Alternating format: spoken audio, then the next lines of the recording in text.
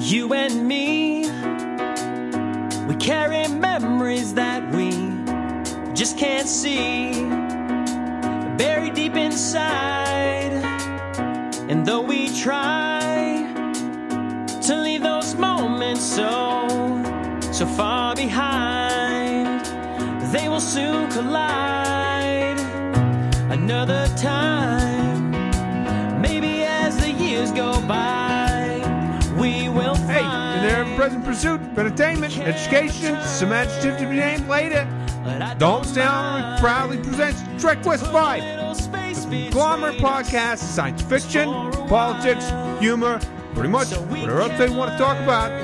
Your hosts, Trek West 5, Joey, Peter. Good evening and welcome to podcast 175. I am Peter. And I am Joey. Yay.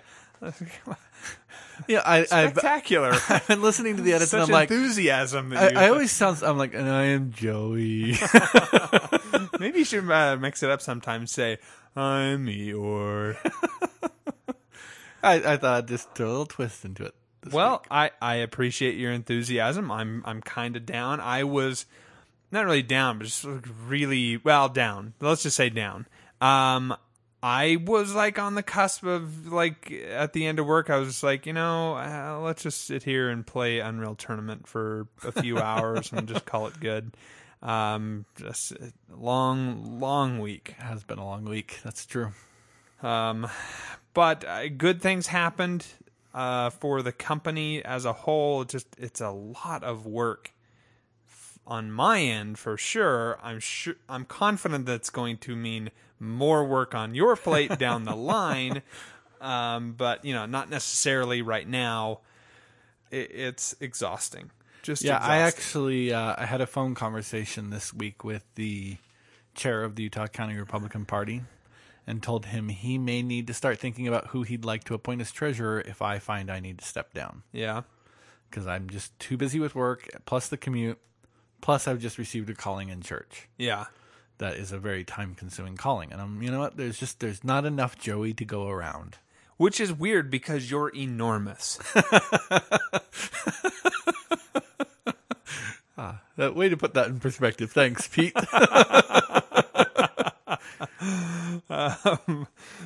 Yeah. I stand by that insult there. I stand by that. Nonetheless, the week is over, and I guess I don't know. I would just like to sleep. That's all I would like to do. Well, I guess you probably have more of an opportunity to do that than I do, because apparently I'm going visiting with the in-laws this weekend. Yeah, you told me about that, and it sounded terrible. It sounds awful. Look, I like the guy. He's great. He's my brother-in-law. He's a great guy. Out of all of her siblings, he's the one I get along with the most. Mm-hmm. But you know what? I don't feel like I need to go to a grown man's birthday party. Just putting it out there. Maybe he doesn't have any friends. Don't feel like I need to go to a grown man's birthday party. Not sure how that changes anything. Okay. Well, if it were up to me, I would say you don't have to go. Well, thank you, Pete. Yeah. I'll call my wife and tell her. Yeah. Yeah, you totally should. Okay. Any other spectacular news we want to give? We're taking the next 3 weeks off again. Is that how this goes? Is that the plan? I don't know. This is the second week in a row that we're recording, so I think that's, almost too much. I kind of at this point am actually wanting to get done with Battlestar.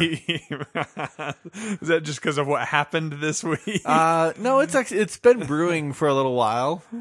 Oh yeah, we've been doing the podcast for many years now. It's taken extra long to get through this, and on top of that, we have been doing that Wheel of Time read through. I don't know who was responsible for the write up this week, but I don't think it happened. I didn't get my write up until like Sunday. Yeah. And it's due on Tuesday. I was an entire week late posting mine. I wonder, I'm just throwing this out here, Joey. I haven't talked to you about this at all. I'm not saying we should do it, but I wonder if maybe we should put a halt on this. On the podcast? No, not the podcast. The podcast first and always. No, the read-through? The read-through, just to... it seems like it involves so much until we get into a cadence at work. Because, honestly, for the last almost 3 months now, it's been hurry, hurry, hurry, hurry. Let's do awesome on these projects. And now we've got the contracts. Like, I'm hoping that they're going to slow down to a more realistic pace. Well, we know one of them is not. I don't know which one is that. The LDS Church contract. Well, no, that one is still technically considered a proof of concept. Yeah. And there is a start and an end date, that's in November for that. But that's super aggressive. No, it's actually fine because we get to determine the things that we're going to build. We're going to be the ones who say, this is what's going to be built for this proof of concept for both of these sites.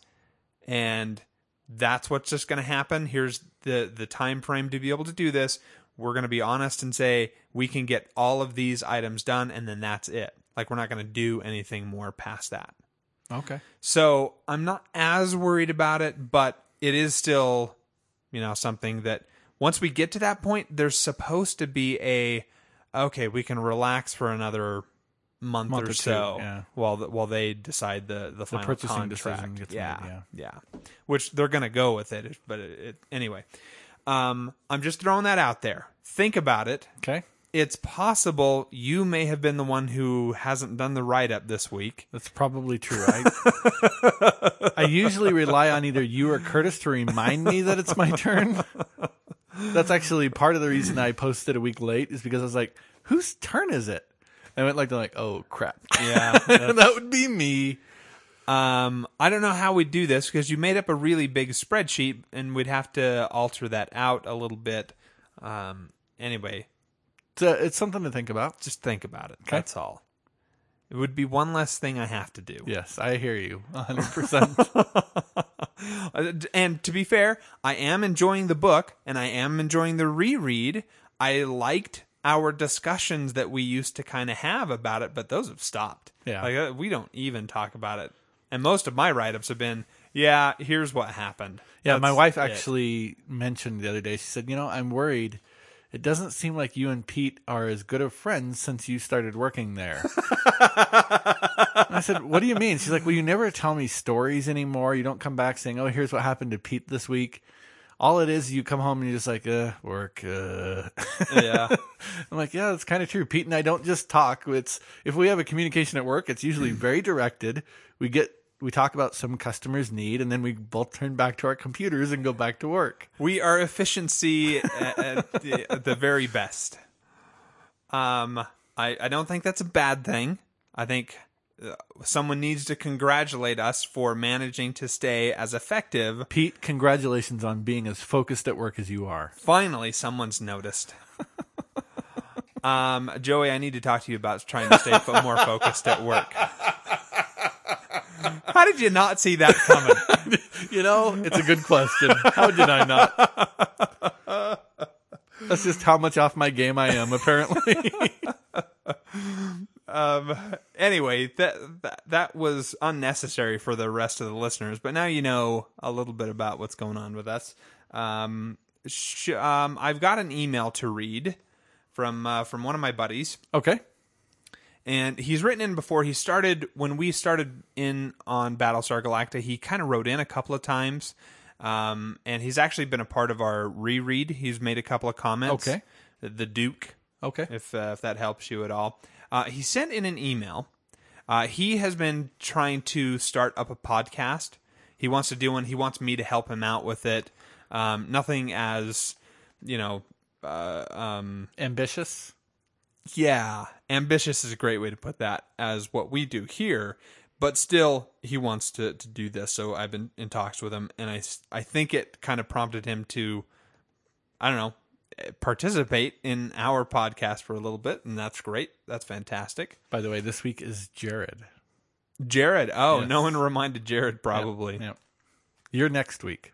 Am I? Yeah, that's right. I go after Jared. I'm always after Jared.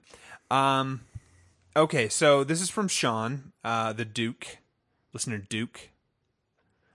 He says, after taking a few months off from the professional level of pod listening, I am trying to catch up. While I am many episodes behind and thus will not be in any position to do any part of the content of this week's episodes. However, I did have one thing I wanted to say because I will forget by the time I get caught up.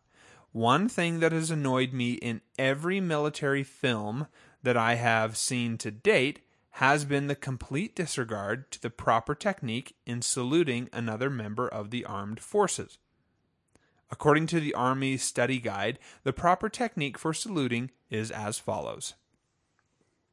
The proper way to salute when wearing the beret or without headgear is to raise your right hand until the tip of your forefinger touches the outer edge of your right eyebrow, just above and to the right of your right eye. When wearing headgear, the forefinger touches the headgear slightly above and to the right of your right eye. Your fingers are together, straight, and your thumb snug, along the hand in line with the fingers. Your hand, wrist, and forearm are straight, forming a straight line from your elbow to your fingertips. Your upper arm, elbow to shoulder, is horizontal to the ground. Now, you got a little kink in yourself there. There you go. By the way, Joey was I was trying to get follow things it. right. Yeah, I didn't know that there was that specific of a set of instructions. Yeah. I think General Washington would be turning in his grave at your salutes. Probably. He continues, I have never understood why this is always overlooked. Do they really have nobody that has any military experience that works on set? Ever? I kind of doubt it. So, to this, I have two possible solutions. A, everybody involved with film production ever since Le Voyage dans la Lune has ignored every suggestion to correct the problem. Or, B, the actors just don't care.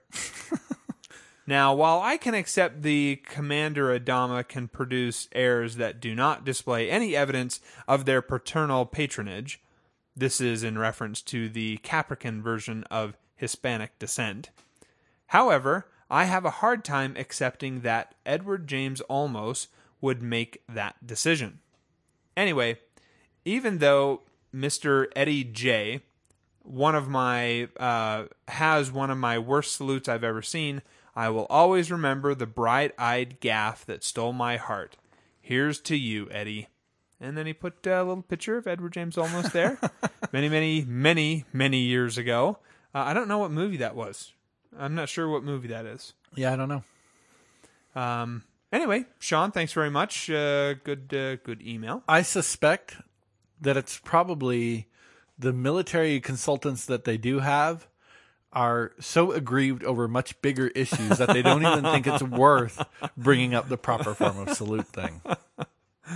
Like, look, you guys aren't even teaching people how to hold a gun right. You think I'm going to worry about salutes? Right. Yeah, maybe. It's a good point. Good point. Okay. The Facebook find of the week. Okay. So this week is going to go to listener Fishhead. Hey, big surprise. Not me for coining the term L6. Yeah. Which, by the way, I'm assuming the L stands for lost. Yes. Okay.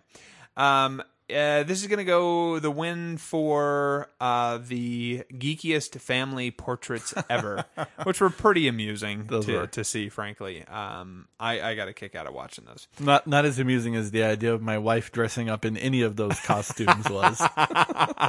Like, my kids would totally go for it. You sure? And the idea of my wife agreeing to get into something like that really made me laugh. Let me ask you this. What costumes would you want to wear and have your family picture taken in? I don't think there is one. Really? Not even one. I'm not not even a a Babylon guy. 5. Like you as Kosh in your encounter suit.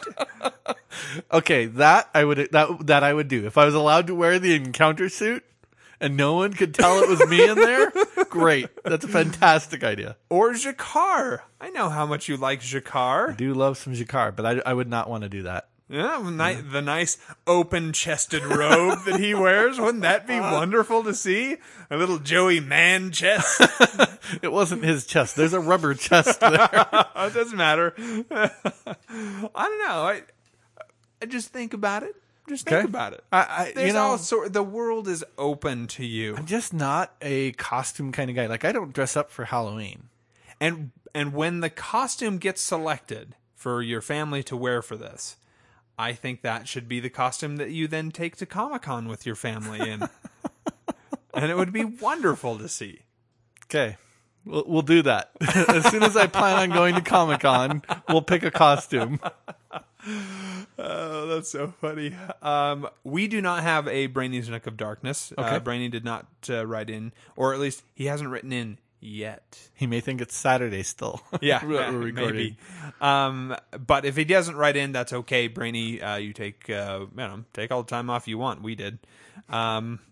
So let's do our top 5 list, which is top 5 candy bars or commercial candies of some sort. Doesn't have to be candy bar. Okay. So I'm going to start off with an email from JD. Oh, hey. Yeah. Good to hear from you, buddy. Now, he's going to have a couple of things to say beforehand, but then we'll get to the candy bar thing. I forgot that he had written in some stuff ahead of time. Let's see here. Are these the episodes where we find out Edward James Olmos was a Cylon all along? No. Oops. No. Spoilers. I still have never watched BSG, so I'm talking out of my aft cargo hold.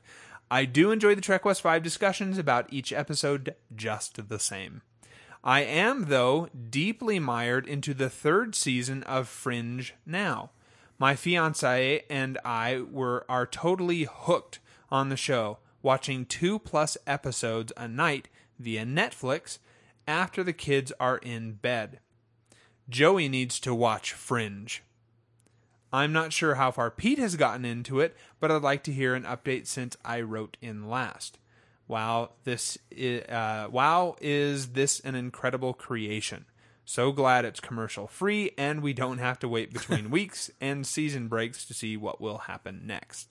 So I mentioned all of the crap that's been going on with work and how tired I am. I think I've only really watched like 1, maybe 2 in the last month. Wow. Just because I've been so behind on all of the other stuff that I have, like the normal DVR stuff that I haven't been watching. And it's football season. It's football season, and fall football has not even started up yet. So it's pretty tough. And hey, there's my friend John Madsen. Everybody, hold for applause. I was waiting. I was expecting to scoot past Aaron. No, Aaron. It's not Saturday. Not Saturday. Oh, sorry to hear that. Yeah. Anyway, good to see you, John. Yes, it is. So, onto his actual list. Now, he put these... He started with number 1 and then went down to 5 instead of going 5 down to 1. Okay. So I'm going to start at the bottom, work up, because I'm assuming that number 5, Reese's Peanut Butter Cups, is his number 5, not his favorite. Okay. Number 4 is Baby Ruth. I was never a fan of Baby Ruth. It's okay. Like, I would never buy it. Okay. But if it's there, if someone gave it to me, or like the little fun-sized Baby Ruth, I'd be like, oh, okay, sure. You know what's funny is I'll I eat like that. the peanut rolls, which I think are basically the same. Peanut rolls? Like Yeah. a Payday, you mean? There's a candy bar called a peanut roll. And Oh, I think it's there. I think it's basically a Baby Ruth without the chocolate. Oh, that sounds terrible. I actually like those. Okay. Carry on. Yeah, JD's list. This coming from the man who hates putting milk on cake. Number 3, Hershey's Milk Chocolate. Just plain old chocolate. Okay. That is my wife's favorite, by the way. Okay. Number 2 is a Kit Kat. Solid candy there. Number 1 is Three Musketeers. I used to love Three Musketeers, but I have not eaten one, I don't think, in quite some time. It's just so light. So can we non dispel a bit of an urban myth here? Sure, yeah. A lot of people like to suggest that Milky Way and Three Musketeers, that the names of those brands were actually swapped. That the Three Musketeers bar is actually supposed to be the Milky Way bar, and the Milky Way bar is the Three Musketeers. And the reasoning, as I've understood it, is that, well, if you think about the inside of a Three Musketeers, it's all creamy and stuff like you would imagine the Milky Way. And a Milky Way bar has three components: chocolate, caramel, and nougat. So there's your Three Musketeers. So this is something that it's a very popular opinion that's out there, and it's false. It's mostly predicated upon the fact that people are like, well, why is it called Three Musketeers? It's a chocolate bar with a chocolate inside. And the answer to that is that there used to be, in every Three Musketeers package, 3 different bars: a vanilla, a chocolate, and a strawberry. Get out of town. I did not know that. But the chocolate and the vanilla were not very popular, and so they just stopped including those. And The chocolate and the vanilla? Sorry, the vanilla and the strawberry. Oh, okay. Thank you. Were not very popular, so they stopped including those. But they kept the brand name because the brand already had such cachet, and they just stopped making the other 2 flavors. Fantastic. Well, that's a good story. A little bit of candy bar history for you. I think you've earned your right to be on the podcast tonight. Hey, with one more week. Okay, so listener Fishhead says, while I'm sure I am forgetting some, these are favorite mass-produced brand name in the U.S. candies. There are several higher-end brands I also like, but these are my go-tos. If you will, because they are or were readily accessible, some seasonal and don't break the bank to buy.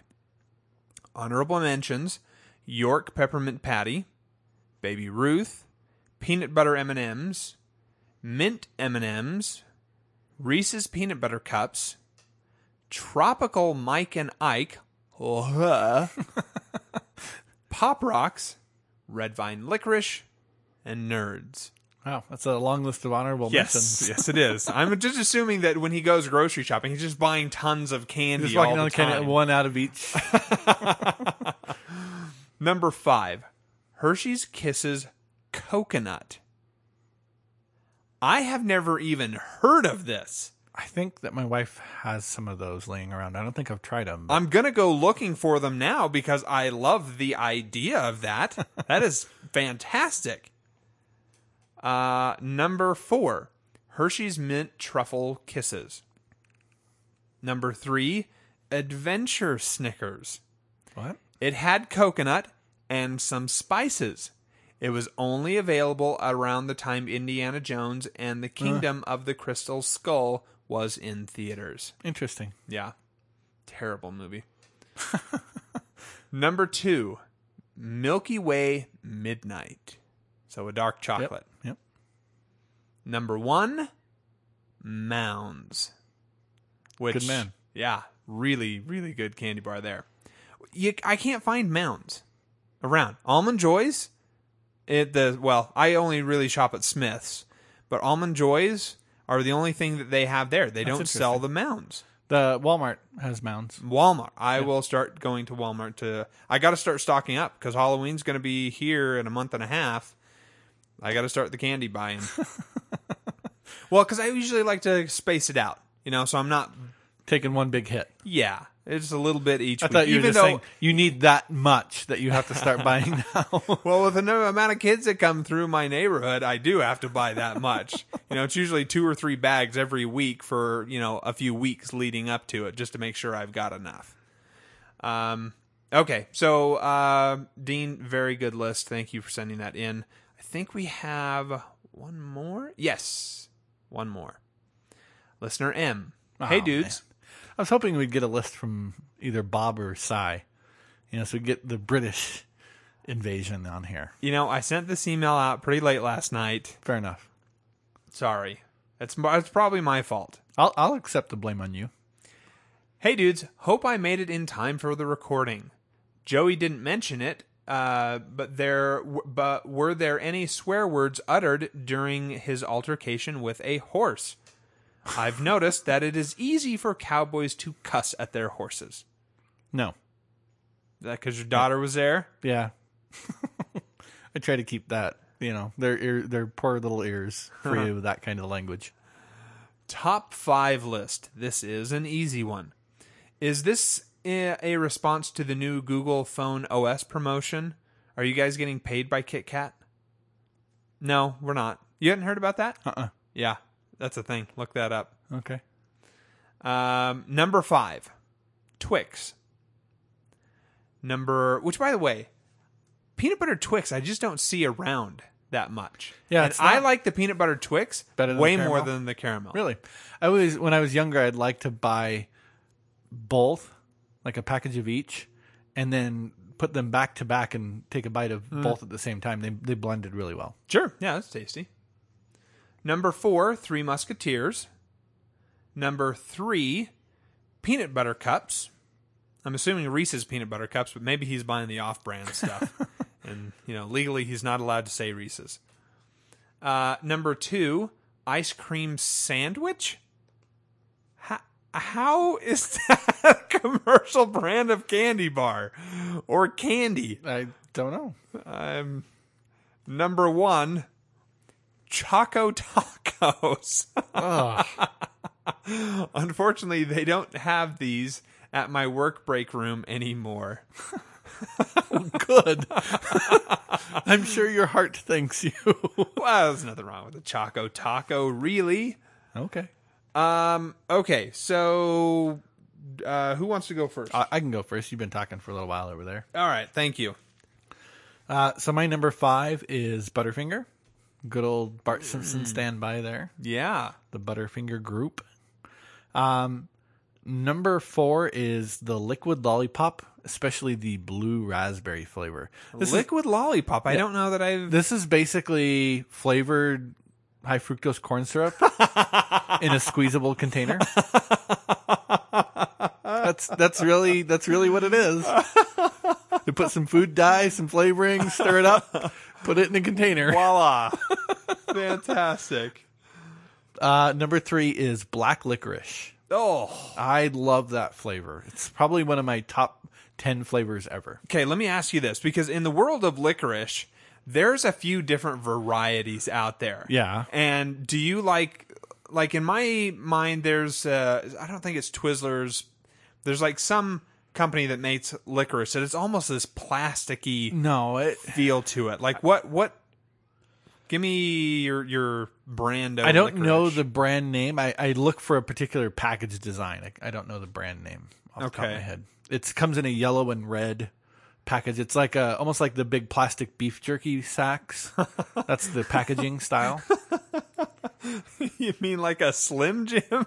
No. Like when you buy a big thing of beef jerky, it's got a lot of slight chunks of beef jerky in it. That plastic bag that's resealable at the top. Okay, all right. Number 2 is Hubba Bubba Sour Gummy Tape. Blue raspberry flavor. Unfortunately, they no longer make this. It's discontinued, and I'm really disappointed by that. Mm-hmm. My favorite that just reminded me of one. I got to rewrite my list now. My favorite was to open the package and leave it out until the gummy tape had gotten actually hard, and then to break it up and treat it like a hard candy and just suck on it. Okay, sure, yeah. I didn't really care for the gummy necessarily. It was the sourness and bitter and sour and sweet flavor combined. And my number 1 is Strawberry Tangy Taffy. So I'm actually much more of a fruit flavored candy guy than a chocolate guy. Sure. Yeah, I can appreciate that for sure. Okay, good list, except for the licorice, the black licorice part. By the way, this is also why I don't mind when I have to take NyQuil to get over something, because it tastes like black licorice. Oh, I've never been a NyQuil guy my entire life. Like most people, I think all they know is that they don't like it, but it's so strong that they've never been able to figure out what it is they don't like. I think for most people, it's the anise that they put in there that's hurting it. Interesting. Okay, so I've got, let's see here, 1, 2, 3, 4, 5, 6, 7. I guess I'll have a couple of honorable mentions. Okay. Honorable mention goes to Lemonheads. Okay. And an honorable mention goes to Nerds or Nerds Rope. Okay. I don't know if you've ever seen that before. With the Lemonheads, as soon as I got through the tart layer, the rest of the candy was just bland, flavorless sugar. That was always frustrating for me. I wanted the entire thing to taste that lemony tartness. Okay. I can't see anything wrong with that. Let's see here. I've got to put this list together now. I'm going to say probably number 5 is Reese's Pieces. Okay.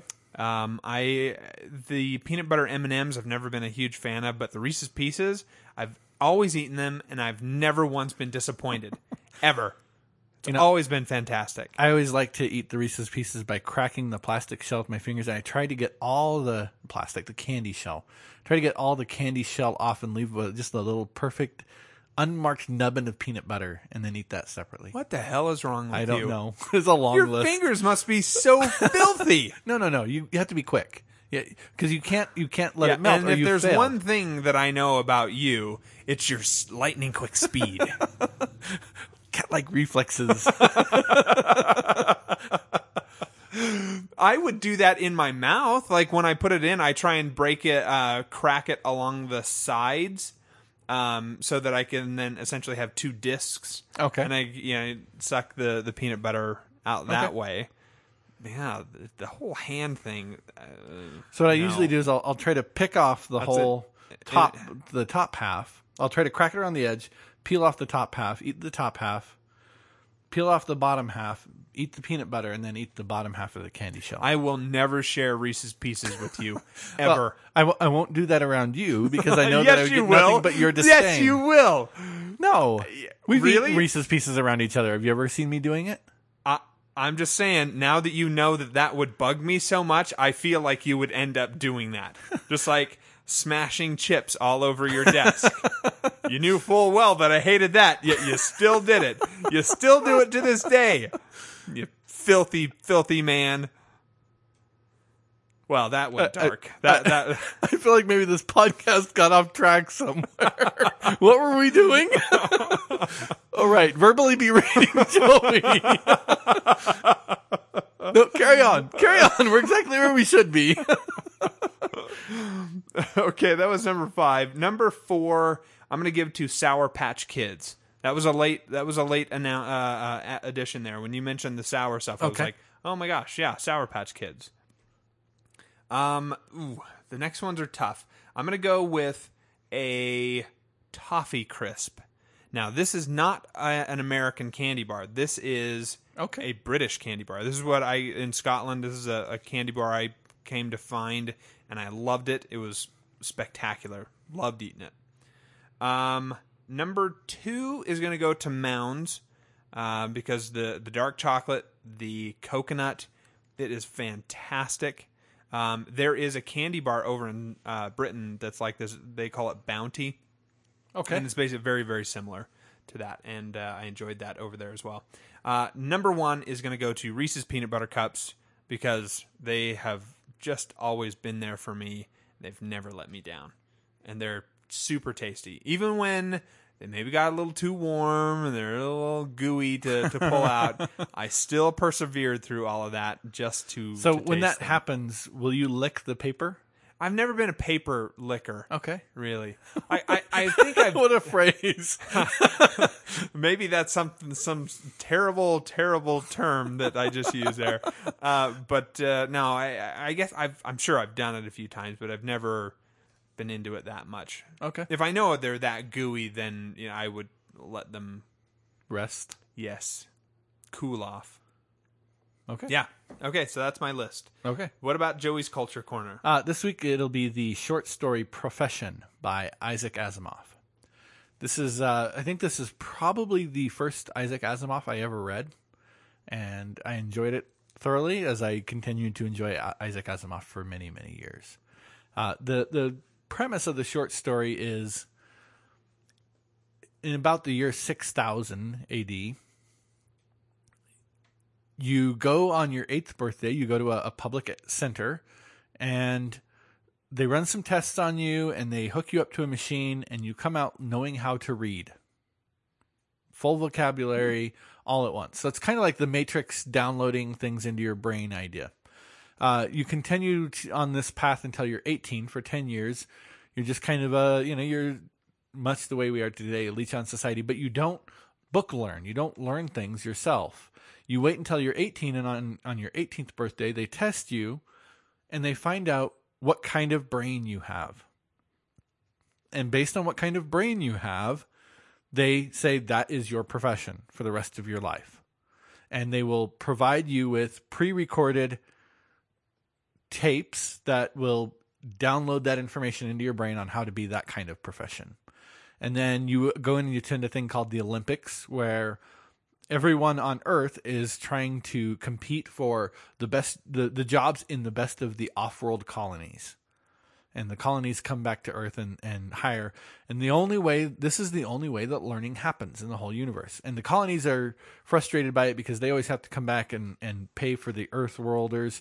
Because if they were to try and buy the tapes, Earth has always made it so expensive to buy the tapes that it's cheaper to come back and hire Earthers. Uh-huh. So nobody else has professional skills out there in the galaxy, just people from the home world.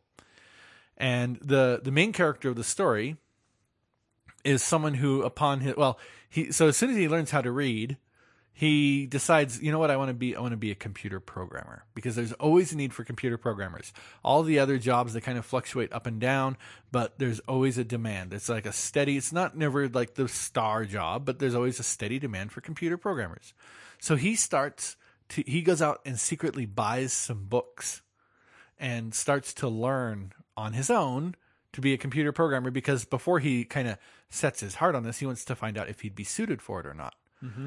So he's teaching himself how to be a computer programmer, and on his, what they call education day, the 18-year-old birthday, he goes in and the test is done, and he's told, I'm sorry, your brain is not compatible. We can't give you a profession. Interesting. And he is taken to a place called the Home for the Feeble-Minded. And all of that happens prior to the start of the story. And we get most of that through flashbacks. And so he starts out the story in the Home for the Feeble-Minded, and he wants to get out for the day. It's almost kind of like an asylum. Uh-huh. He wants to get out for the day to go watch the Olympics, because one of his friends growing up will be trying for a job off-world. So he manages to get out for the day and goes out and kind of experiences the world. And I don't want to say too much more about this, because I don't want to spoil the story. It's a fantastic story, and I don't want to ruin it for anybody. I'll make sure Pete includes the link where you can read it for free online. But the big idea of the story, I'm going to say, is the value of learning. Not just learning, but learning how to learn. An important skill in life that I hold very dear. It's something that I think is pretty much the sole reason for any success I've had in my career. And give the story a thumb up. It's Isaac Asimov, so there's a high likelihood that it's probably going to be pretty good. Yeah. Although I've never heard of it, so it can't be that good. Well, you are the final arbiter of culture. That's why it's Pete's Culture Corner. No, it's not.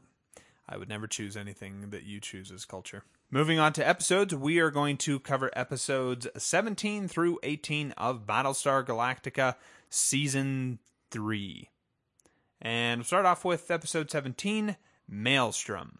Kara Thrace and her special destiny, which apparently is to die from implosion while chasing a hallucination. Now, you made a comment on the Facebook page, which I'm just going to say, good for you for getting involved on the Facebook page. It's great. The listeners all want to hear from you. But I sensed a bit of frustration. Oh my gosh. So I thought as soon as the ship blew up, my wife turned and looked at me and said, they didn't really just kill Starbuck, did they? And I said, oh, I'm pretty sure they did.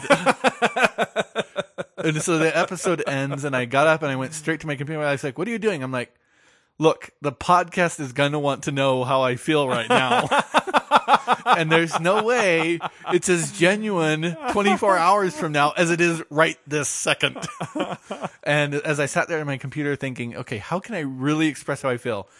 And I thought, it feels like when I got to the end of Lost season 6. I was like, really? That's what it was all. That is all you're going to give. Ah, man. I'm like, okay, that's it. That's Kara Thrace's special destiny, is to die being stupid. Being the idiot she has been for the past season. Now, the past season? The entire time we've seen her. Now, she's been a special breed of stupid for the past season.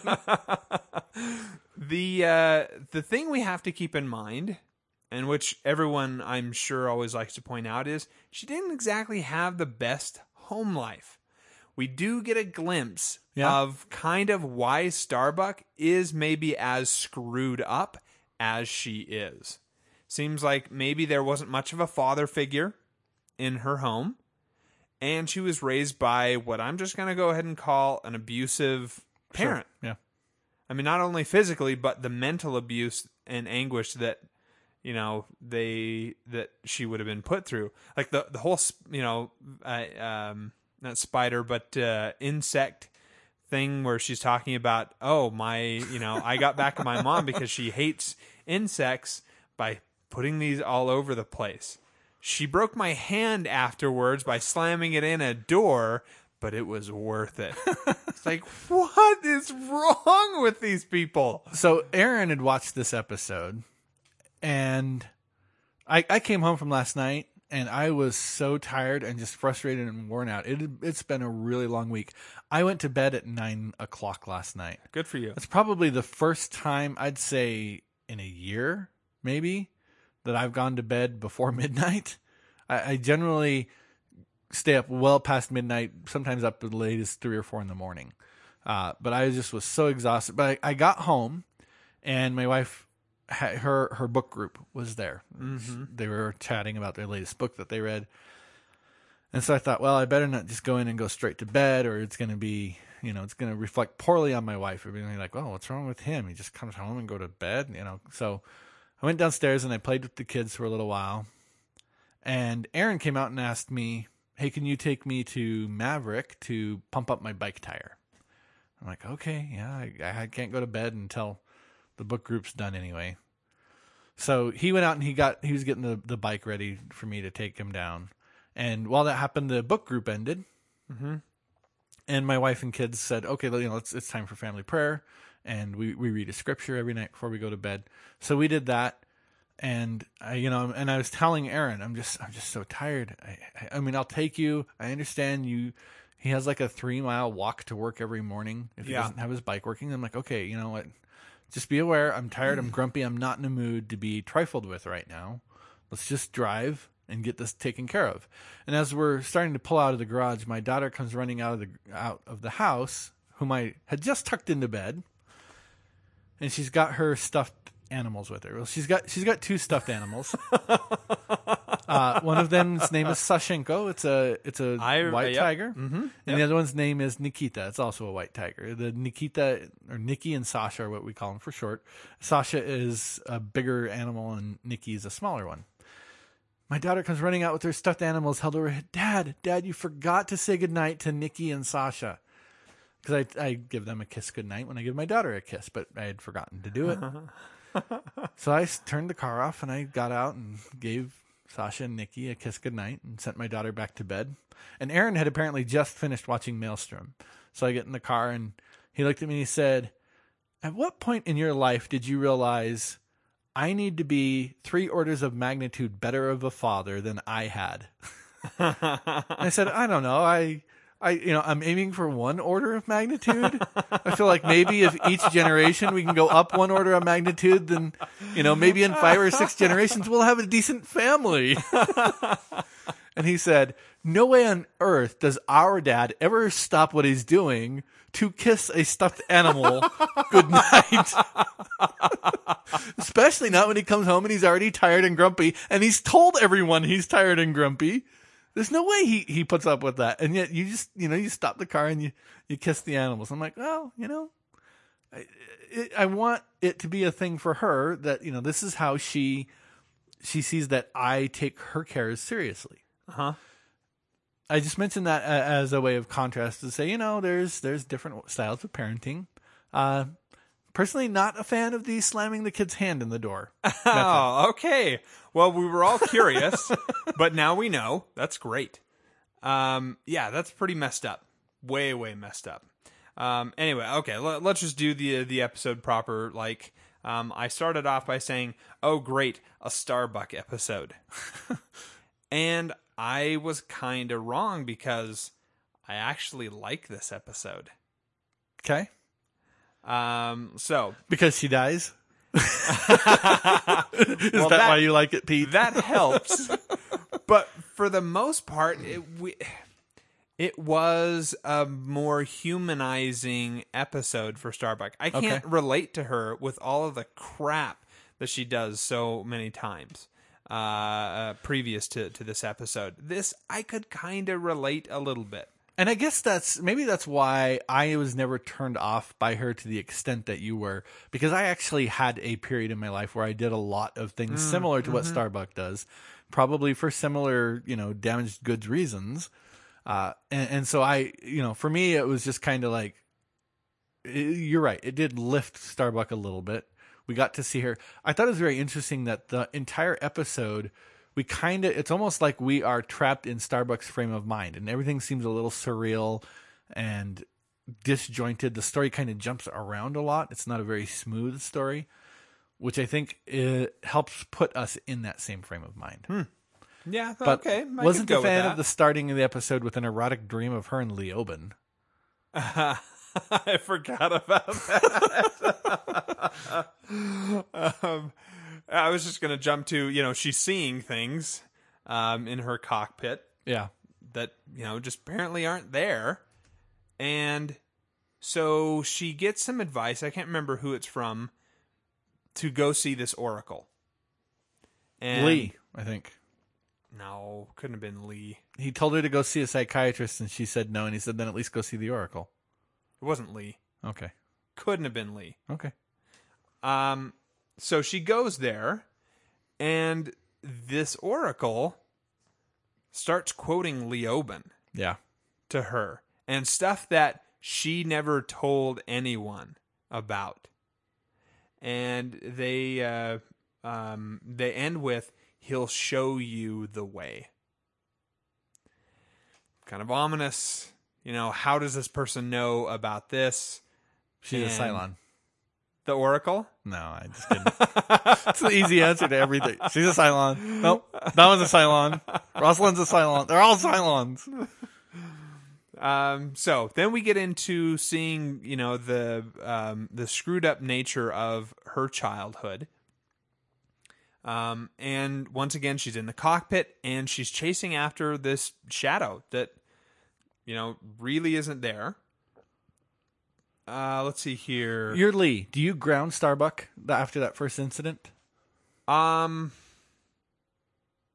She's clearly not right now. Yeah, so she's remembering, the painting stuff. We saw that in the beginning of the episode, the circular thing. Uh-huh. And then, part Mandala. of her hallucination, she sees that within this cloud structure. Yes. And so that's what makes her, go down inside. And I think, the answer has got to be to ground her, because mentally she is absolutely not there. Yeah. And then, later on, we're going to see that she loses it again somewhere along. Like, she's just, sitting there next to her fighter, and she doesn't get grounded again. Yeah. It's like, okay, that's all right. You can work through this. we like old Starbuck. Up. Yeah. I assume you would ground her as well. Yes, I would. Okay. Let's see here. Starbuck snaps and can't fly because she remembered her childhood. Another Phantom Raider then shows up. She takes a hit. Something hits her, and we know that's real because it comes through the glass. Yeah. And we can see behind her, the hole where it lodged into her seat. And then she starts this hallucination with Leoben. And I gotta say, I think it's probably the introduction of the Leoben stuff that really starts to make it awesome for me. Yeah, prior to her death, again, you have to remember, I did not know she was going to die here. But my note was, oh, great. Now we're going to have a head Leoben running around Battlestar Galactica. That would be so awesome. Head Leoben is the one who really seems like he would be in everybody's heads, though, right? Yeah. Okay, so I just wrote the word fear. She's afraid, maybe? I don't know why I wrote the word fear there. Whatever. As she's going down, as she's dying, basically, she mentions that she's not afraid anymore. Maybe you were going for the fact that fear is a response that helps keep us from doing certain stupid things. Oh, sure. Yeah, I would agree with that. I don't want to die right now has kept me from doing a lot of things in my life. So we see the domineering mother who just constantly is putting down Starbuck. Even, 16th out of 118. And she's like, oh, what? You couldn't make number one? With all of her smoking. At one point I wrote, because, again, I didn't remember this episode, I wrote, is Leoben the ghost of Christmas past? Because he kind of takes her back to visit all of this stuff. And it's like, I see where you're going with that. Kind that of did not make gives sense her a at chance first. to relive these moments and do it differently and what would happen here if, Anyway, Kara is going to do it. Oh, yeah. Kara's going to do it. She's going to die. Yeah. And she's really broken up about the death of her mother. Uh-huh. I'm going to go ahead and say this. I'm not angry at my dad anymore for the way I was raised. I get now what prompted it and how he got into that state. Not making excuses for the man, but I'm saying, you know what? He had his own mess. I have mine. Not angry about it anymore. But I guarantee you, I will not be crying at that man's funeral. It's just not going to happen. I'll be sad maybe and be like, oh,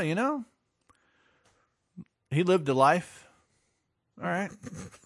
He lived a life. I'm not going to say he lived a good life. That would be a lie. It's like saying, yeah, he consumed oxygen for several years. That was a thing that happened. Oh, I feel like you need a speaker for the dead for your dad. Yeah, it's somehow. not going to be me. Yeah. It ain't going to be me, pal. I wrote a quote here, the space between life and death, which is, I think, kind of Leoben where... mentions that. Yeah, I think that's kind of... It's in reference to, I think, the... Xenolon. Because it kind of... Oh. I didn't think talks a little bit about that. Because that's where she's like being able to capture and see this information about who those people... Wait, so humans can go to that state? Well, remember, it's Leoben that's saying it, so... Okay. But he actually said he's not a Leoben. I get. Okay, I guess he's you're right. Like, I'm just some part of your consciousness here to help you process this. Yeah, I don't know. Okay, I don't have an answer for you. And then the last quote I wrote is, talking to Lee, I'll see you on the other side. Just let me go. And I think that's just it's kind of Kara. That's her. See you later. I'm done. I've done all of this. And I'm out. And then her Viper explodes, and everybody's like, "What the heck?" And there's no parachute. Yeah, she's not coming back out of this. Yep. Boom, goodbye. Should have imploded though, not exploded. Why imploded? Because we were given information earlier in the episode that if she hit that point, that there would be so much pressure, it would crush her ship like a tin can. Ty said that. Yeah, but I don't think she was down below that hard deck level. I think, I don't know. I don't know. Okay, if she wasn't below the hard deck level, it still doesn't make sense that the ship exploded because nothing hit her. That's true. So I'm confused by that. My last note the ship is no more. Yeah, well, that's clear. That's clear. Absolutely. Yeah. My last note is Kara's dead, and everyone is a little bit to blame. Kara, Lee, Bill, Ty, and Agathon certainly in this episode, all bear some degree of the guilt for her death. Yeah, but mostly Kara. Not Kara. Not going to disagree with you there. Okay. Okay, I don't have any more Do we have any comments? else to say. Yeah, we do have a couple of emails that people sent in. Let me ask you this. Are you broken up about the fact that she's dead? I'm not broken up about the loss of the character. I'm broken up about the loss of payoff for the emotional investment into the character. And she's just dead, and there's no reason. It's just senseless. In some ways, I kind of think, you know what? It's amazing that she hasn't already offed herself. Sure, yeah. Like in some degree, I kind of think like Some she of the could have things that still she's brought done. herself out of this, but this is, suicide by inaction, basically. I'm just saying gonna let it this seemed like they go. built her up to be such a central character that the whole, the painting of the maelstrom and all that stuff, all that really was just to lead to, hey, she's going to die in this most ridiculous way. Listen, just a heads up for you. A lot of people are going to die. It's not the death that's the problem. We're it's not the done, senselessness. We're not of the done death. dying people yet. Sure. So, okay, listener M. He said, hopefully Anders is next. By the way, now that she's gone, what use is that character? "Hey guys, Maelstrom. In case I don't have time to write more, I don't understand the controversy here. Starbuck probably should have been killed or died long before based on her lifestyle. And it also proves the point that only the good die young." Thank you, Billy Joel. TV6, Sci-Fi 6, listener M. Let's see here. Go to... I don't think I had anything for JD. Nope, no JD. And I don't think Dean had anything. No. So, just listener M for tonight. Okay. Pete, science fiction rating. I'm going to give this a 7. It's Starbuck, and it's a lot of, mental stuff here, but I still think they did a really good job. It actually made me enjoy a Starbuck episode in the midst of this. I really do think that, from a science fiction perspective, playing with that whole hallucination, the Oracle, flying around and, this mystical Cylon raider that's flying around that she can't see. I give it a 7. I give it an 8, pretty much for the same reasons. Okay. For television, I give this a 7. Again, it was Starbuck heavy, but when they added in the Leoben stuff, it really brought it up for me. Not just because of what that character represents, but because that actor, I think, is a very good, has a way of portraying the Leoben character that brings it so much emotion and soul to it that I don't know that we would get from other people. So, yeah, 7. I actually gave this a 9. As for television, as frustrated as I am about the lack of payoff for the investment that we've been asked to make into the character, this episode was really good. I really liked it. There were a lot of things I enjoyed going on. I liked, like as I mentioned earlier, I liked that a combination of writing and editing allowed us to see from Starbuck's perspective and feel some of that disorientation. I think they did a fantastic job with this episode. Moving on to our next episode, The Sun Also Rises. Baltar's upcoming trial starts to heat up, and Lee gets involved in the defense. All right. Interesting episode. Yeah. Like it, hate it? It was mediocre. Yeah, that's kind of where I'm at as well. I'm not a huge fan of what I suppose I can't be surprised by what they do with Lee, because so many times Lee has just bucked the system and been like, no, this is wrong. I'm going to do what I think is right. Yeah. And maybe, morally accurate for him, but morally ambiguous for everybody else. Yep. Like everyone's surprised about the decision that's made. Okay, so we start off, a reminder of dead Kara. Yep. And Adama's going through this box, or I don't know, this thing about the her file. life. Yeah, of the file, her. I guess. I'm just going to say it now. I hope when I'm gone, nobody wastes their time with something like that. I mean, like, I wouldn't mind it if you told my kids stories about me every once in a while, Pete. Or, maybe play a podcast episode for them every once in a while. Your dad was so fat. He could barely even get up the stairs. I'm just saying, this is like the most unproductive waste of emotion, in my opinion. And it frustrates me to see people do it on TV. It frustrates me even more to see people do it in real life. I have no problem with people dealing with the grief in such a way as to whatever works for them, assuming that it's not going to hurt. Who are you to say? Adama tells us himself that it didn't work. That going through those personal files didn't help him. He did not say anything like that. He's saying that he's still hurting inside. Right. So it didn't work. Oh, brother. Yeah, because that was going to be the one thing that solved it all. Like, yes, and now I can close that chapter in my book. You're making my argument for me. No one is that compartmentalized. You're making my argument for me. No. Other people enjoy feeling things, Joey. They're not as closed off and vacant as you are. There is nothing wrong with people choosing. I do have a problem when they never get over it and it becomes an obsession for them. That's clearly also wrong.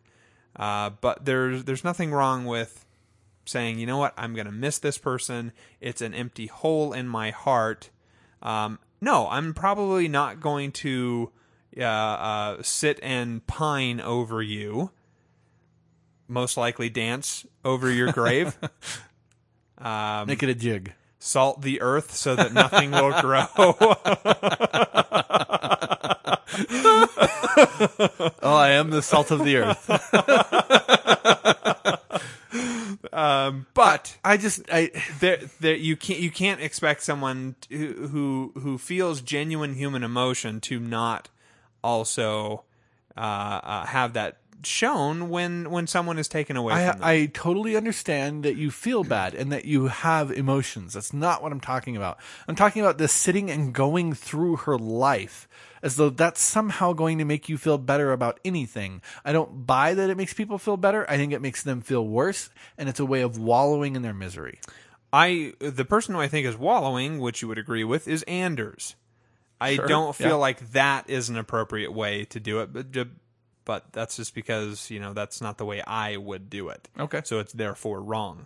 During all of this, they are choosing captains for the trial. So amongst the fleet, they are choosing all of the captains of the ships. And lo and behold, Admiral Adama is chosen. Yeah. And so I thought it was interesting. They only showed us one other name that got drawn. Captain Elias Meeker of the Gideon. Okay. Makes me wonder if that guy is going to become an important character further down the road. Else, why show us that one name and not the other three? I don't think it is. Okay. Just because I don't remember anything important about any of those captains other than they were captains sitting there, They're involved in that court trial. Yeah. Okay. Let's see here. Adama, already said that. Baltar's lawyer is assassinated. Yep. Killed by a bomber. Kind of sounded like he was a jerk of a guy anyway, so maybe that's not that much of a loss beyond the loss of genetic material for He's a humanity. lawyer, first of all. First thing we do, let's kill all the lawyers. Oh, man. Second of all, he's defending Baltar. I mean... Even okay, so let's just get to this now then. Okay. Clearly, Baltar is terrible. Yes. I don't know that it's been explicitly stated what crime it is they're charging him for, but the man is guilty. I mean, he helped the Cylons eradicate the colonies. He signed those death warrants. Terrible things. I'd give him a pass on some of the things, like when you have, a gun pointed to your head, you're not really in charge there anyway. That decision has been made, and yes, for his soul, his personal soul, he should have said, no, I'm not going to sign, and let him be blown away. Then I can respect him more. But I don't lay the blame for all of that on his feet. But there's plenty of other stuff. He's done plenty. Yes. So I have absolutely no problem with lawyers defending people, even the guilty ones. Okay. And I think you do too. Yeah, you're right. And while it's nice and preferable if we can all just mete out our own personal style of justice to say, oh yeah, you totally seem guilty, I am just going to sentence you now. That's not fair to them. And it would not be fair to you if you were in that situation. Sure. No, you'd right. want to be able to say, no, I have my voice. I get to have my say here. Yeah, it's the people who do it. I get the kind of the Joseph Adama or Lee Adama style of, here's why I'm doing this. It seems like the right thing to do to give the man, if not necessarily a good trial, at least a fair or just trial. But this guy kind of seemed to do it just because he was kind of a slimy kind of guy. Yeah, they painted him really well. Like, we shouldn't feel that bad. Yeah. Like, I think we're almost kind of like cheering for the assassin in this because, that guy was kind of a jerk. Yeah. Let's see here. Lee is distracted. Yeah, he calls Racetrack Starbuck. Yep. Ooh. That was awkward. Very awkward. And then we're introduced to the new lawyer, which took you a second to recognize. Badger. Well, it didn't take me a second to recognize. It took me a second to believe it. I'm like, boy, that looks like Badger. And then he spoke. I'm like, turned to you and I said, is that Badger? I think that's Badger. Yeah. He is one of those actors that I don't think he's really on long-term stuff. I think he's like floats from character to character because he can do so many of those things. And he's good at it. I thought it was interesting. His character's name is Lampkin. Romo Lampkin, okay. which I believe is the name of the guy in Pinocchio that leads Pinocchio to a life of crime and laziness and so forth. Oh, really? Yeah. It has been literally decades since I have seen Pinocchio. I'm not 100% certain because I haven't seen it myself probably in a good 15 years, but I believe that Lampkin was the name of the miscreant that led Pinocchio astray. Okay, let's get our fact checkers on that right away. Let's see here. Lee is benched and put on guard duty for this new lawyer. And Hilo is promoted to CAG. Yeah. You're okay with that? I'm good with that. Okay. Absolutely. Okay. My question, how in the world does Gaius Baltar have a pen? Yeah. How does he get this pen? And how does he keep it? How in the world they have to be doing searches on the man? After all, with all of the paper, after every time his lawyer leaves, someone should be going in there and saying, okay, strip down. Yeah. Right now. Let's do a cavity search. Bend over. Apparently, criminal justice system has changed a lot since they diverged from us. Okay. Let's see here. There's a bomb on the Raptor. So Romo decides he wants to go over to Colonial 1. They're getting over there. His cat escapes, and they're trying to catch it. And then they see that there's a bomb. They're like, "Oh, everybody, get off! Get off! Get off!" Let's see here. So Adama and Lee have this little confrontation. Mm-hmm. Yep. And Adama says, "I gave you explicit orders." Okay. Well, I'm not going to argue the statement that he gave him explicit orders. At no point did he give him explicit orders not to leave Galactica. Yeah, I agreed. It was heavily implied, perhaps. Agreed. But there was no explicit order, don't leave Galactica. There wasn't even an explicit order, don't pilot a ship. Yeah, okay, yeah. You're correct. So I just thought it was funny because he says, I gave you explicit orders. I'm like, well, yes, you did several times, in fact, over the past three seasons. So during this, I feel like Adama's disappointed because he feels like Lee is getting led around by this lawyer, and he's not standing up for himself and saying no to this lawyer. And he then suggests that he is negligent because he's like, hey, you are supposed to be protecting him. And he's like, yeah, but the bomb didn't go off or something like that. And he's like, there was a bomb there. Like, why in the world didn't you catch that? Yeah. That's your job. So I wanted to ask you, do you feel like Lee was negligent? I do. Yeah. Okay. Yeah, I thought it was interesting. It's clear that he should not be the CAG right now. Although personally, I think it should be Racetrack rather than Agathon. Really? Why? She's clearly the better pilot. I think it's probably being done off of seniority. Oh, okay. I would think that you'd because Hilo isn't even a Viper pilot. Well, yeah, that's why I had an issue with it. That doesn't mean it's like the commander of the air group isn't even. He doesn't fly a fighter. He flies an electronic communications ship. You people who think that the hotshot jocks are the ones who are supposed to be in charge of everything. I'm sure he can fly a Viper just fine. He just chooses not to. Sounds a little bit of sour grapes coming out there, Pete. They had this interesting conversation between Lee and Admiral Adama. Great line from Admiral Adama: "Don't you dare try to quantify my loss." Mm-hmm. I thought that was great, and it is, as much as I express frustration about the way that Admiral Adama is trying to deal with the loss.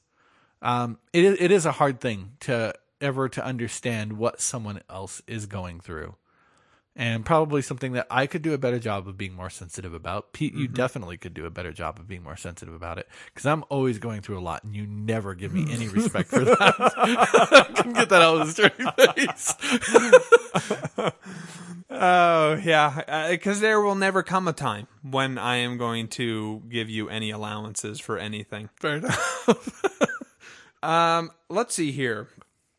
Oh, why do they get to watch the Caprica 6 interview? So that seemed weird to me. The argument that Admiral Adama makes, is both sides have to be under the same restrictions, and we watched the prosecution's interview of Caprica 6. Yeah. Because at that point we were looking for military information, right?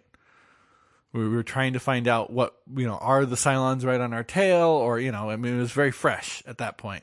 Well, I think what he meant by prosecutor is the prosecutor in this Baltar case. What I agree. But I'm saying he was in there, I think, originally with the prosecutor. I imagine he was there to try and find out, okay, as the fleet, what can I glean from this interview about the threat to the fleet from the Cylons? Yeah, see, he shouldn't be in there at all. He should absolutely be sequestered away from this. If you feel like there needs to be somebody from a military perspective there to gain military advantage, fine. Put Colonel Ty in there. You're saying because he's a judge. Yeah. I had the impression that the prosecution interview of Caprica 6 happened before he was selected as a judge. We're given no information one way or the other. Okay. Don't know. But I don't think that anybody else should be in there watching this. And, okay, fine, if they were, for some reason, definitely Admiral Adama should not be in there. Absolutely not. Okay.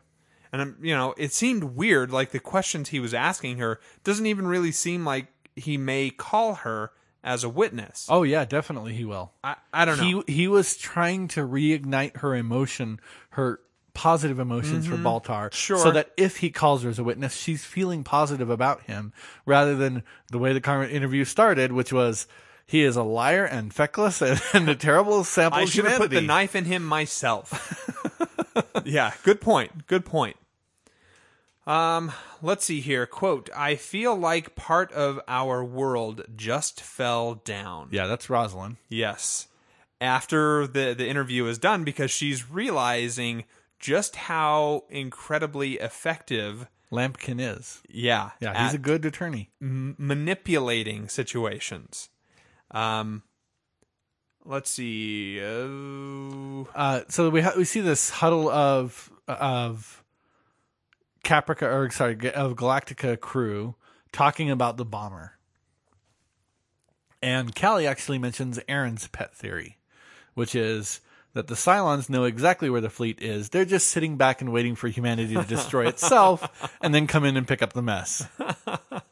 Which you suggested earlier on as well. Yeah. The next step we see here is Romo basically he toys around with Lee a little bit here, with talking about his grandfather and why he did the things he did. And then he's like, you know what? Are we done here? Is the cross-examination done? I want to go to the bathroom. So they leave, and just as he's about to enter into this door, one of the soldiers notices this. It's like, oh, there's a screw on the ground. What? Why is there a screw on the ground? Well, because if you're a mad bomber, you're not paying attention to details. Yeah, I guess. Maybe you're in a rush. And he comes quickly, pushes him out of the way. He takes the brunt of the explosion. Yeah. Notice they don't tell us what happened to that guy. Yeah. I think it's probably safe to assume he's dead. Well, I guess we'll find out next week if the population count goes down by 1. It has to go down by 2. It would. We next see him in the hospital. We find that he's a bit of a kleptomaniac. Yeah. He actually stole that button, which during the episode you were like, wait, why did Dama just touch his gut there? And it was because it was the button that he had taken off of him. Then we find out he pulls out this thing, which we have no idea what that is, except for Lee says, why do you have this? It's the detonators. It wasn't a detonator, though. It's the things that we saw Boomer steal way back in the episode Water that she was using to set off those bombs. Maybe that's what that is. I really don't remember that far back, but I know it wasn't a detonator because that thing blinked. And there was like a little spiky thing, like a thermometer that went into it. Anyway, come to find out he stole that from that guy, Kelly, and he was the bomber. He had been setting all of this stuff, and he says, you know what? I'm just going to keep continuing to do this. You better put me away here. Yeah. My question is, why kill the lawyer? The lawyers aren't the bad people here. It's Baltar. Well, he obviously can't get to Baltar, but if he can make sure that Baltar's defense is always ineffectual, then he gets to Baltar indirectly. I disagree. I think it's probably very easy to get into Baltar. And it's just that quick. Throw a bomb through the cell doors, boom, bye-bye Baltar. You don't think the Marines that guard the cells would stop you? I bet he could buddy up to him. I absolutely think that could be done. Okay. It makes sense to me. I just thought it was interesting how completely unapologetic he was about this. Yeah. Oh, yeah. And didn't even care. He's like, oh, if you'd gotten hurt, oh well, kind of attitude to Lee. Uh-huh. So Lee decides to join the Baltar defense. Has a big spat with his father about this. And in the heat of the moment, says, no, I'm not going to do this. And he's taken off the board as the CAG. And I guess we're all kind of left to think, yeah, he just got played by Romo here. Especially once we see that the letter is delivered with the pen to Baltar. Yeah. And it's like, oh, yeah, we're never going to have a better person on our side than one who's trying to outdo his father or something like that. Yeah. Awesome setup. And that's where my notes end. It looks at one point in this episode like maybe President Rosalind and her staff are trying to stymie the defense. I think that might be that. Like Lee kind of looks frustrated with the fact that they can't find these files that Lampkin asked for. Yes, and I just wanted to throw out there Hanlon's razor. Never attribute to malice anything that can be explained by stupidity. So it's possible, but I full well also believe that it's very possible that they're like, Yeah, I don't know. We'll maybe give it to him sometime. Maybe that assistant of the president there has just been sitting on them Tory. for a while. Yeah. The other thing was there's some really jerky camera work in this episode. I don't know if you noticed that. Almost at one point I was thinking, it's like they have an amateur running that camera. The zooming and the panning were not the smooth style. I don't know if it was an intentional stylistic decision or if it really just was a failure on the part of one of the cameramen. It certainly caught my attention. Well, I wonder if maybe there was a different director who wanted it done. That's what I'm saying. I don't know if it was a stylistic decision. I never bothered to pay attention to any of those people, which I feel bad about saying now because they seem like an incredibly integral part of the television experience. Yet we only want to ever give it to the actors. No, the writers. Okay. Anything else that you want to mention? No. All right. Let's go back to listener M, who says, watching through BSG a second time, anytime there is a lot of Apollo, I am bugged by how good his American accent is. By the way, he's Australian. Okay. Didn't know if you knew that. Yeah. It was better when I didn't know that the actor is British. British? I swore he was Australian. Don't say it. Don't say it. You're asking the guy who thought he was an American? I wonder if this sort of thing will bug Joey now. No, bug you? Not. No. Oh, okay. Also, this episode brings up an interesting point. What would be the best thing to do with the surviving pet population? When humanity is almost extinct, would it make much sense to allow pets to remain in the fleet? If there are not too many, then we could let them live out the remainder of their natural lives. No. Also, shouldn't it be easy to control pests on starships? Anything that is not supposed to be on a ship could be vented into space. Yeah, absolutely. As far as pets go, I'm only okay with keeping them long enough to eat them. Okay. Especially when all we're eating is algae. Yeah. Yeah, there's real protein running around right there. Exactly. I actually just recently put my foot down and made my wife flush the fish. So we are pet free. Well, no, that's not true either. We were pet free for about 15 minutes. And then my daughter caught a snail and our old fish tank became a snail habitat. She's now got like 15 snails in that thing. Oh my gosh. Okay. And each one of them has a name. Could she tell them apart? Yes. All Well, right. let's put it this way. She thinks she can tell them apart, and I'm not going to pay enough attention to find out whether or not she's right.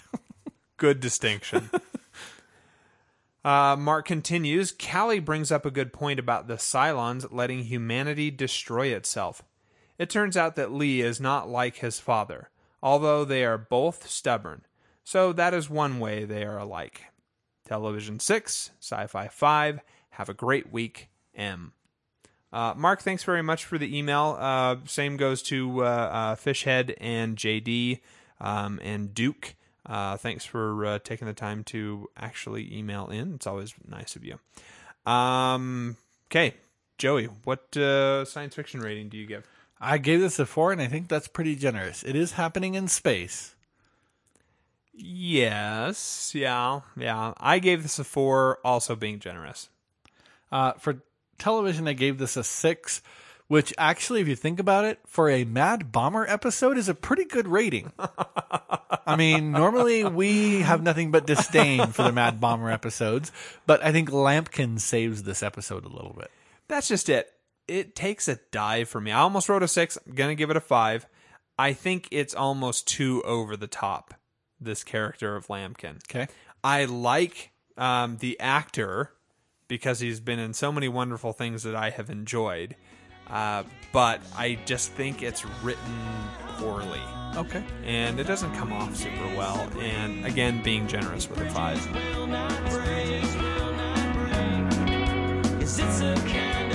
Well, that brings us to the end of another podcast. We hope that you've been inspired to take a deeper look at your entertainment choices and discuss it with friends, family, or just a couple of complete strangers you only know from the internet. As always, we invite your comments to our email at trekwest5@thehomestarmy.com. You can tweet Pete at trekwest5, or you can call and leave us a voicemail at 801-508-4242. So until next time, I am Joey. And I am Peter. And we thank you for listening.